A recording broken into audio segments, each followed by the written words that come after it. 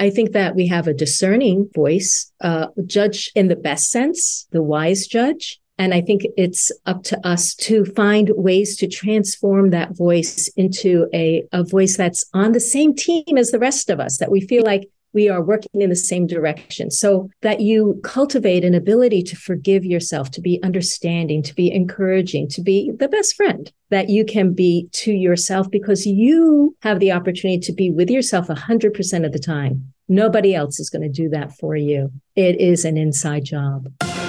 Expanding possibilities, the Mindset Zone. I'm your host, Anna Malikian.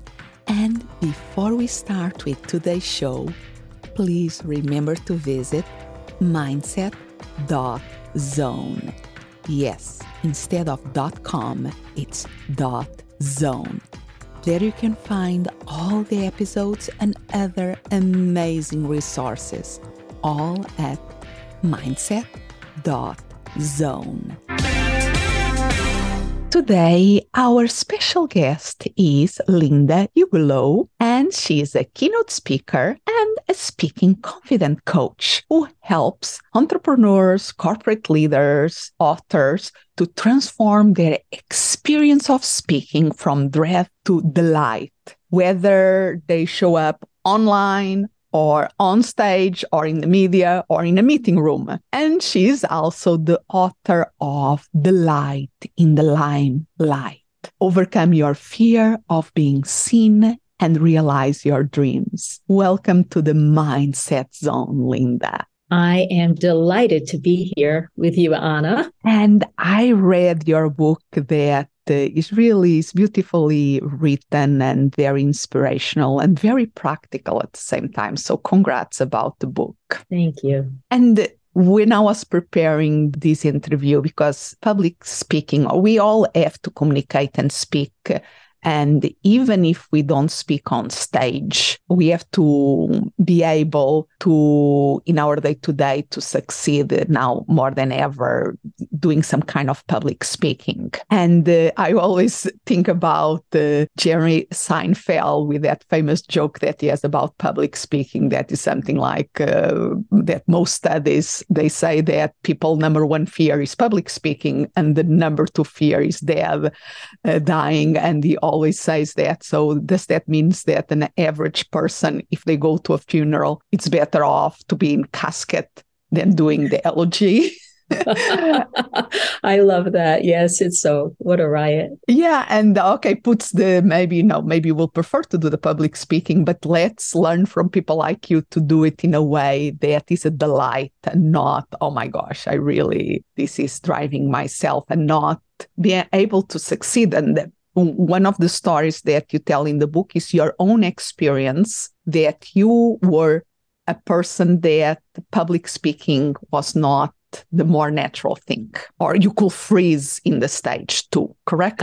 Absolutely. In fact, I had been a performer for over 30 years with dance and music, but anytime I had to introduce a song, I froze up. I was, anyone who's afraid of speaking know the symptoms, the palpitations, heart palpitations, sweaty pits, dry mouth, jitters. Some people blush, some people feel nauseous, all of these things. And it would definitely screw me up in my performance as well, because if I knew that I was going to have to introduce a song in 4 more pieces, those 4 pieces ahead of time, I would be distracted and I would make mistakes and I wasn't present. And why do you think that is so common, this being afraid of speaking and the public speaking in particular? I think we live in a society that sets us up for feeling self-conscious and afraid of judgment, afraid of making mistakes, afraid of looking foolish. We grow, first of all, our educational system is constructed around that we get graded for making the fewest mistakes. We get the top grades for making no mistakes. So there isn't an atmosphere of experimentation and trying things out and taking risks. In fact, that's discouraged in a lot of places because you want to make the grade.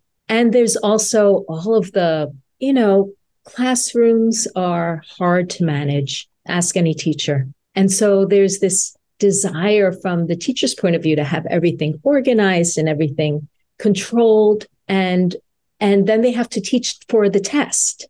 So they're not teaching you how to feel relaxed in front of the room, right? They're teaching you to, they're looking for the correct data, the correct things to say. And I think this just sets us up for anxiety right out of the gate, whether or not you were at the top of your class and you feel like you're a failure if you get a 97, or if you perform in a way or speak in a way that feels like it's not perfect, or if you felt like you weren't good enough because you were, the student that struggled. That's not even mentioning what goes on in our home growing up.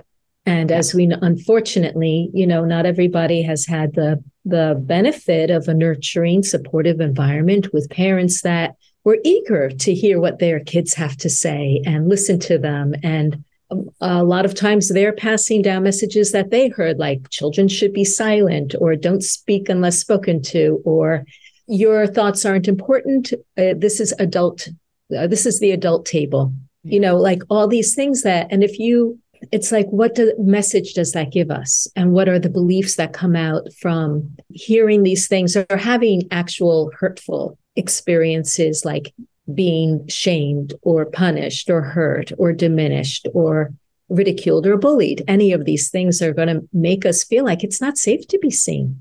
Because when you were describing the situation in the classroom, I was thinking that he goes to the art of our basic needs of belonging, of being accepted in the group, and being put in the spotlight. Or if I say the wrong thing, mainly like you were saying, if the wrong thing is seen, oh my gosh, you don't belong here. You have to know the right answer. That is a pressure that is really heavy in a child. And like you're saying, in the house, in the day, how do you say, when we grow up, and I really like the school where my daughter is since kindergarten, because since they are little ones, they have this, in lower school, they used to have this morning circle that all the schools start together. And they always had some of the kids saying something in the microphone. So from the beginning, they create and they make it fun, and they make it so the day-to-day of the culture of the place that they had to, it's not a big deal to go in front of a mic. That I think is great.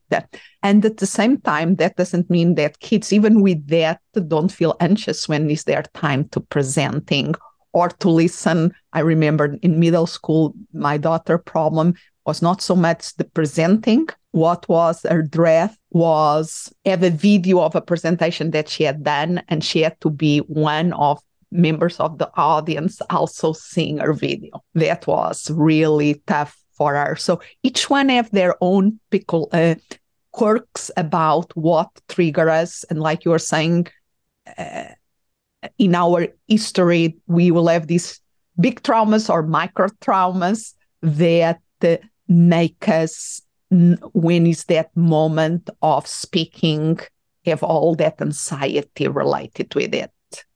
That's right. It's inside us, and it gets triggered to remind us to be careful. Like, remember what happened then? And you may not remember, you may not be aware of it, but the body remembers, and it's part of the neurophysiology. So, as a teenager, to be shown a video in front of the whole school or the classroom, if you don't feel completely accepted by everybody and you're worried about what other people think, that can feel very embarrassing. And that can be an embarrassing moment. And if you don't feel, on the other side of it, if you feel comfortable with how you are, and you're even amused by yourself, and everybody laughs and you're laughing with them, then it's a fun experience. But it's all the setting that things happen in. And nowadays, in our professional life, even how they say, we are both of us in the online and in the speaking world, so that is a given. But even nowadays, post-COVID or during the COVID, that being in Zoom, it became a thing, doing social media. doing videos. And I from your book, you tell the story of your own challenge to do the videos in Periscope. And the thing, okay, I'm going, how many were 30 days, 30 videos, something like that was like a challenge. And you thought, okay, when I arrive to the end of that trial, I will be, fear is gone of speaking in the video, but it was still there. Tell us a little bit about that. Yeah. Periscope was a really scary experience for me at the beginning because there was no algorithm there. Anyone who posted could be found from anyone in the world who was on the app. They had a map. So if there was a dot in Boston, someone could say, oh, who's this person talking in Boston? So you would see names of people on the app scrolling from India and France and California and Australia, whatever. It was like, oh my God, everybody is here. And I'd feel it was like I left my body and I kind of like floated up in the air. And I reached out to my video mentor at the time who had told me about the app and it said, does everyone feel like this? And she said, oh, don't worry, Linda, you'll get over it. It takes about, 10 weeks or 75 days. So not 30, it was like 75. And when I heard that, I thought, oh man, okay, I'm going to brace myself. I'm going to do this. And I looked up online how to manage my fear. And I found all this wonderful, well-meaning advice like, imagine the fear is fuel for your energy, or I would try deep breathing and meditation and power poses and affirmations, you name it. I'm sure I tried it. And the thing is that it did help. It helped me get on every single day and get through the experience. And I felt like I got better at presenting myself on video. As you know, I was a performer, so I just was adding this element of speaking. But then I got to day 75 and I went to press broadcast after I did all my rituals. And I thought, why is my heart still pounding? I really thought that after daily broadcasting that and the experience, everyone says, oh, with experience, you'll gain confidence. But it didn't work for me. And yes, I was showing up, I was managing it, but I didn't want to have to manage it. I just wanted to get rid of this fear. So I decided I was going to.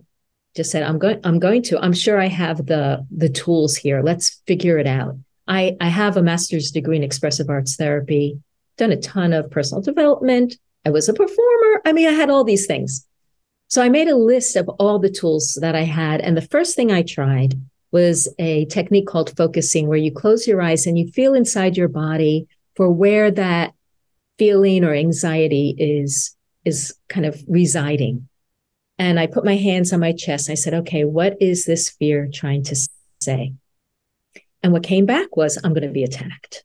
And then immediately I had the thought in my head of being attacked by my two older sisters when I was a kid. Whenever my mom put me in the center of attention, she would say, why can't you girls be more like Linda? And that was their cue to kick me in the shins and say, shut up, stupid.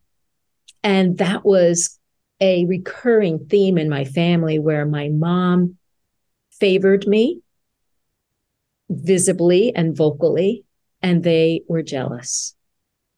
And now the thing is, I wanted their love.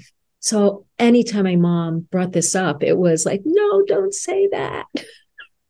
Because I knew it was going to happen. Was like putting the bull's eye on you. Okay. Yeah. Yeah. And then when after I was thinking about this memory, it was like, duh, of course I don't feel comfortable speaking, because there's a part of me that remembered the times it was dangerous to be the center of attention.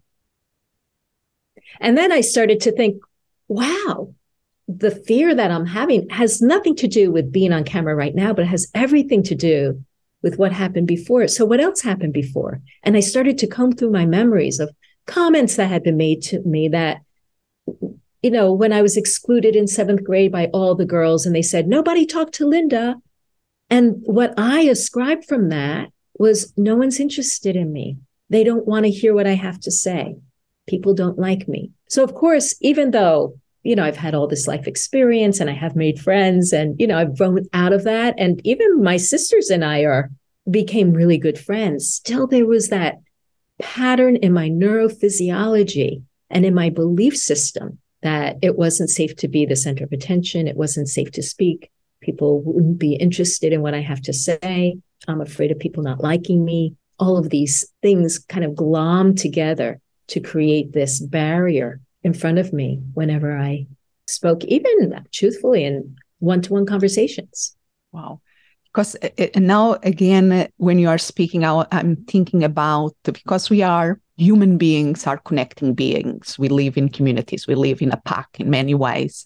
And if we think about other animals in nature that live in groups, you don't put a spotlight in an individual of the group, because that means, the lion I'm going to be the one that is going to be going after. So I think there will be a natural wiring for not being the center of attention that way, or only be okay to build the center of attention when we feel safety around us. Because then we think about, for instance, the mating rituals in nature. They are calling attention to themselves, but usually they do that when they feel that there is no danger around. So if we perceive any kind of a danger, we retract to be just a notice, not being seen because it's safer. And the other interesting thing that you are saying in the book, you do it beautifully in the book, is that because most of the advice out there is pushing.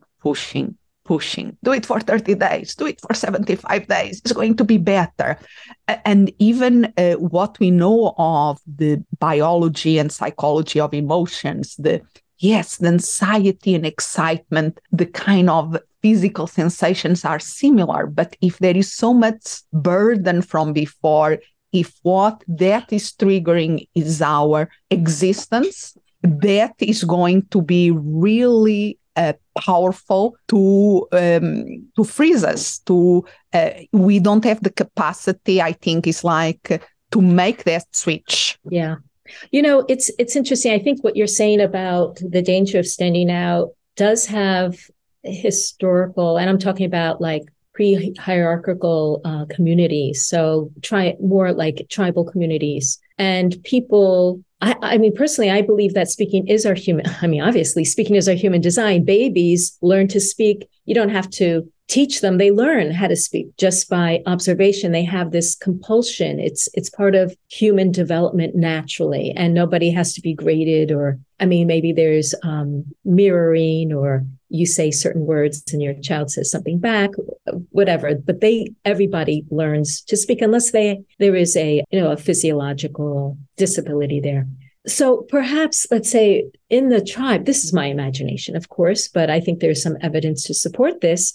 Storytelling was a big part of communication, and you are enveloped and in a safe space historically in a tribal community that relies on everybody to pitch in and for the survival of the group. Perhaps the neighboring tribe, putting yourself out there, it may be a little different. I want to tell a very quick story of a book I read called Boiling Energy. It was written by an anthropologist from Harvard, and he went to the Kalahari Desert and studied the Kung people there. And they would have 3 nights a week, they would have these dance and singing events where the whole tribe, the whole community there would sing and clap around the fire while a bunch of people would dance around the fire in the hopes of going into a trance and going over to the other side. And it was very difficult to do. And so they needed the whole energy of the entire tribe to do that. And it was a tribal effort, because when that person went over there, and you never knew who it was going to be, then they were able to communicate with the spirits, and they were able to see any kind of disease in people and pull it out of them. And then maybe once a week or every twice or once a month, they would have these with neighboring communities in order to heal any kind of discord between the two neighboring groups. And yeah, I know, it's like, wow. Yes. It's like, this is kind of showed me what our human potential is, and maybe ways that we were living in the best of communities that we have lost along the way, especially in this kind of hierarchical world where we have the haves and the have-nots and the better thans and the less thans and the richer and the poor. We have divisions and kind of like this layering system, around the world now. And I love that image because it shows that if we change the context, the culture, how we do things, we can cultivate more the ability of communicating in a clear way and feel safe to be seen. Yes. Because you were referring for instance, with families in the mealtime and what is the expression? A child should be seen, but not let the adults. The adults is the one that know, so let them speak and you be quiet. And yes, if we have lots of kids in the table, if we or even adults, if we let everybody speak at the same time, nobody can listen to nobody. But we can maybe create like that circle that allows everybody to have a turn and feel special. Absolutely. I love that. And I do feel that each of us can play a part in creating more safe spaces in our families, in our workplaces, in our communities. And another thing that I think is one of the more meaningful mindset shifts that you present in your book is that, what we spoke about is not a question of pushing, but you also speak about fear isn't the villain, it's the messenger. Can you expand a little bit about that? Yes, if you look at fear as pointing to past experiences and messages that are asking to be resolved or healed, then it's actually a gift and an opportunity to have this speaking fear, because we're able to then look at, kind of clear up the stuff from the past that are holding us back in unseen ways. So for instance, if you recognize that, or I'm working with a client right now whose mother was narcissistic. And when she was recognizing, well, of course she has this fear because she was never allowed to have her own opinions. She was never, valued for what she was, and she could never please her mom. So you take that, any of these experiences, any comment that comes up, any message that you remember, and you drive it through a process of shifting the way you hold it inside you. So, we ascribe meaning to the experiences we have. Oh, this means that, like I said about being excluded in seventh grade, this means that people don't like me. But if I can bring myself to journal about it, to do some creative visualization, I also love EFT, emotional freedom technique. Using any of these techniques, whenever you have a memory that you suspect may be impacting you, to take some time, give yourself that gift of taking some time and finding a way for it to come to to different interpretations of it. I think the nuance here is everything. Because yes, fear is not a villain, but that doesn't mean that we just pushed it through, because in many ways, the push through the fear is just feeding it, increasing its strength, is be able to silence the noises, the inner critics, all the voices in our heads, to listen to what is that wiser part that can tell us the message. And it's really important, in my opinion, in so many cases, to have a guide to help us in that process. Yes, I think it does. Now, obviously, I didn't have a guide myself because I happen to have a lot of tools at my disposal. I just didn't know I needed to use my tools until that day. By the way, it took me 5 days to get over my fear. Once you knew the direction. Once I knew the direction to go. And that is, how do you say, when I speak about the guide, is that we can do it by ourselves, yes, but there is loads of trial and error, mainly when we don't have the tools and take time. Having a guide, having a coach can accelerate the process in a huge way. And I think from your experience, and this, what you summarize your system in your book is, you can do this too. Here are the tools, and you can follow the book and get results, and they can get you as a coach and get even results faster. But is that there is a process to listen to the message behind the fear, and then we are able to transform that physical signs that we can label as anxiety, then we can even interpret them as excitement, but we have to have the right foundation for being able to do that. Will you agree? Absolutely. I feel that if someone listening to hear this podcast wants to get over their fear, it's foundational to clear any of these experiences from the past, to heal and resolve them. Then it's also important to heal the inner voice that you have, because you may be worried about what other people think, but it's very likely that you're carrying an inner bully inside, right? You know, you talk about that all the time. And I see that as a part of us that is also wounded and that is asking for healing. I don't think that it's in our nature to hate ourselves, to be so demanding. I think that we have a discerning voice, judge in the best sense, you know, the wise judge. And I think it's up to us to find ways to transform that voice into a voice that's on the same team as the rest of us, that we feel like we are working in the same direction. So that you cultivate an ability to forgive yourself, to be understanding, to be encouraging, to be the best friend that you can be to yourself, because you have the opportunity to be with yourself 100% of the time. Nobody else is going to do that for you. It is an inside job. Absolutely. One of the frameworks that I work a lot is the positive intelligence framework of Shirzad Chamine. And yes, the system, the articulation of the system is simple, but so powerful, because yes, he recognized that inner critics, that we have a committee of inner critics many times inside our heads, and he calls it the saboteurs. And even there is an assessment for knowing the flavor of our top inner critics. And then is the judge that preside the inner critics, and they are noisy, but they exist for a reason. We need them to survive psychologically in a certain moment of our lives. But then they overstay their welcome, so to speak.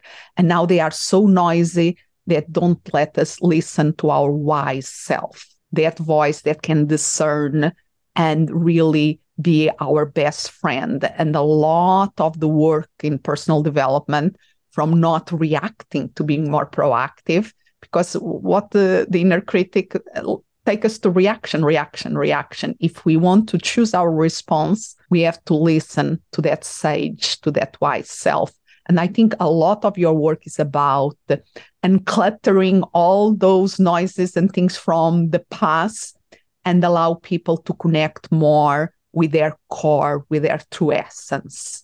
Yeah, it's so interesting. I think that there's so many different approaches to the result that we want to get, which is more inner freedom, you know, be able to express ourselves more clearly and more freely and enjoy our self-expression. I have a program called Watch Yourself on Video Without Cringing, because I feel that there's nothing like looking at yourself on video to elicit all those voices inside us that are, you know, that don't like us. And when we are able to have access to them so clearly as when we watch ourselves on a recording, then we can do something with that. And I actually, the way I see it is that we can take those actual voices and find other ways to be kinder and effective in the way that they speak, and to consciously look for the things that we do like. So to forgive ourselves for our meanness, our unkindness, and to understand, well, what are these things that can actually be changed? And if we can change them, why be unhappy? That's what the Dalai Lama says. And if it can't be changed, why be unhappy? Let's learn to accept those things that we can't change and learn to just learn how to do those other things better. And we don't have to go through the drama. And is listen to the message behind things, but doesn't mean that we have to stay stuck with the negativity. Right. That I think is our tendency. Because it also has to do with our biology. That doesn't play in our favor at that level. Negative emotions by design are strong. I like to use the image that the negative emotion and negative voices that are associated with negative emotions is like we are eating and we biting up spicy chili pepper. We know it. There is no doubt. It's like, because by design, we had to have that strong feeling to react, to activate, to freeze, to fly, is how we are wired. They are really Negative emotions are triggers by design. Positive emotions is more like having a wonderful meal with friends. We have an amazing time, can be even the best time, but not necessarily are aware of it. Yes. Because positive emotions is their survival values in the long term. It's not an immediately thing. It's about building connections, building resources, building relationships that absolutely are important for our survival as species and as individuals. But we don't see the consequences or the results immediately. So it's more difficult sometimes, and it's more subtle. And that is why it's so important, the gratitude exercises, to bring a little bit the spotlight to the positive. Because I love that, yeah. Why the other speaking, because I think people relate with image. The image that I use in terms is a little bit a different angle. But when we are in the reactive mode and even in the sympathetic nervous system, that we are very anxiety, alert, what is next, is like an accelerator of a sports car. A little touch, our engine go full force. The parasympathetic system, that is the one that allows us to relax, is like a brake of an old car. We have to keep pedaling down for relaxing. And we have to learn to balance these two forces, because we need both forces, but we have to know our instrument, know ourselves, and be gentle, like you were saying, with ourselves, understand even the physiology behind it. And that will allow us to be in the spotlight, be seen, and make an impact out there. Because why we want to be seen is to be able to make a bigger impact out there. Absolutely. And I love what you're talking about, the places where we already feel flow, where we already feel connection. And I always urge people to highlight those, to spotlight those, and make a mental image and a kinesthetic image of what that feels like, because that's what you want to practice, that feeling of flow, that feeling of ease, feeling grounded and open and strong inside. Love it. And the more you can practice that in your one-on-one conversations, on your phone, in the grocery store, at work, the more that you can expand that into all the places that you speak. And that is the circle there that I love, because the practice is important, the rehearsal is important, but from the right foundation. Yes. Once you clear up the things, then let's practice. Let's do it. And again, and improve and delight and enjoy it. Beautifully said. So besides getting your book, that sold in any place that sells books, they can get your book, and your podcast, The Light in the Limelight, where can people learn more about you? Well, I invite people to download my free preparation ritual checklist for preparing to speak, because it goes through this other side of practicing, not what you want to say, but how you want to feel. And you can get that at lindaugelow.com/rituals. And I will make sure that we'll put that link in the show notes of this episode too. Wonderful. Thank you so much for being here today and for sharing your wisdom. I so enjoyed chatting with you. Expanding possibilities, the Mindset Zone.